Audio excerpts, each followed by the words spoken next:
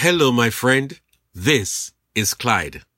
Let us have a real conversation.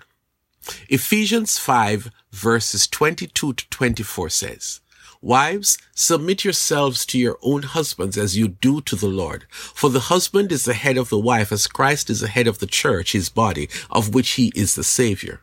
Now, as the church submits to Christ, so also wives should submit to their husbands in everything." Where should we begin as we talk about a touchy subject? The Bible says that the Bible is a lamp for the feet of the child of God and a light to his or her path. That is pretty clear. Therefore, whenever the child of God reads the Bible, it should not create confusion, but should bring you into a place of peace of mind, knowing that God's word leads you into victory. I want to set this out there before we jump in. The first line of our text is a huge pill to swallow, so big that it would choke you.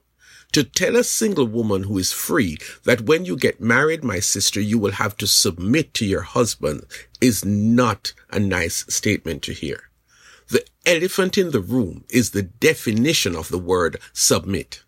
But God's word is a lamp to her feet and a light to her path. God's word leads her into victory, not subjugation and servitude.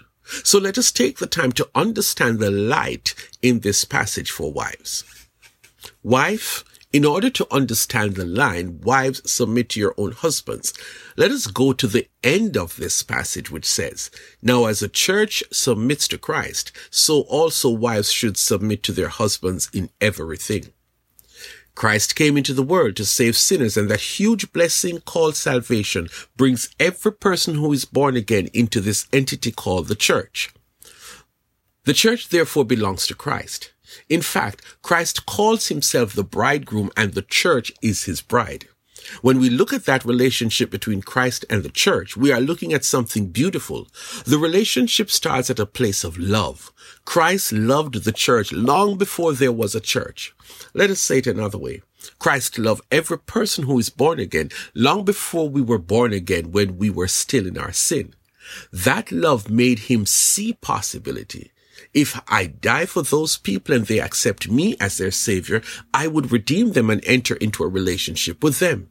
First things first, get the individual to buy into the truth that I love them so much that I gave up my life for them.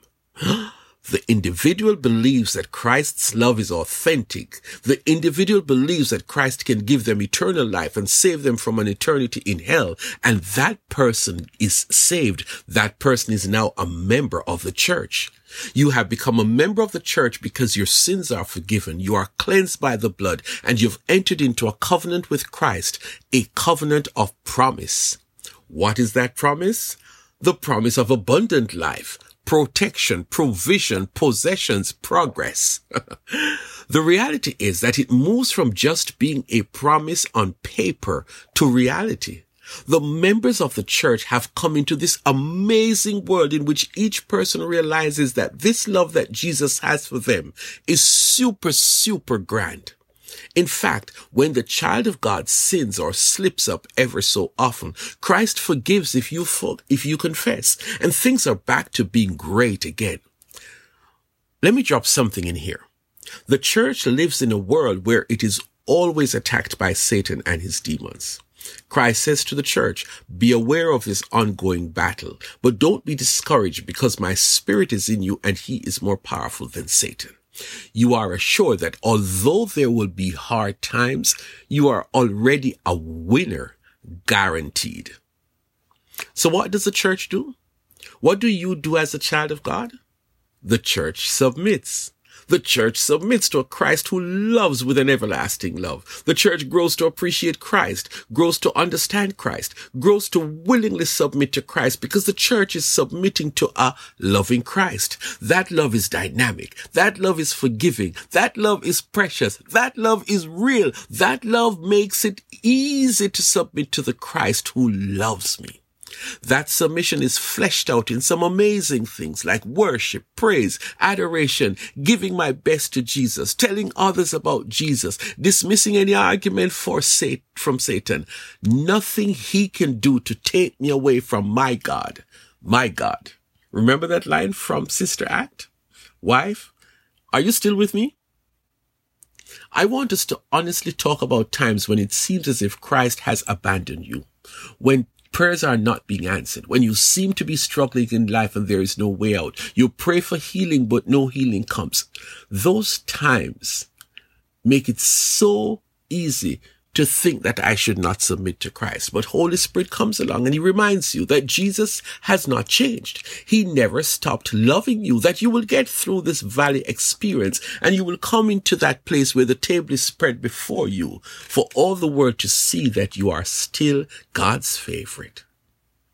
This version, this interpretation, this definition of submission is not just possible, but it is desirable. The church thrives on submitting to Christ. The longer the relationship with Christ lasts, the greater the submission to a loving Christ. Hear me well, wives.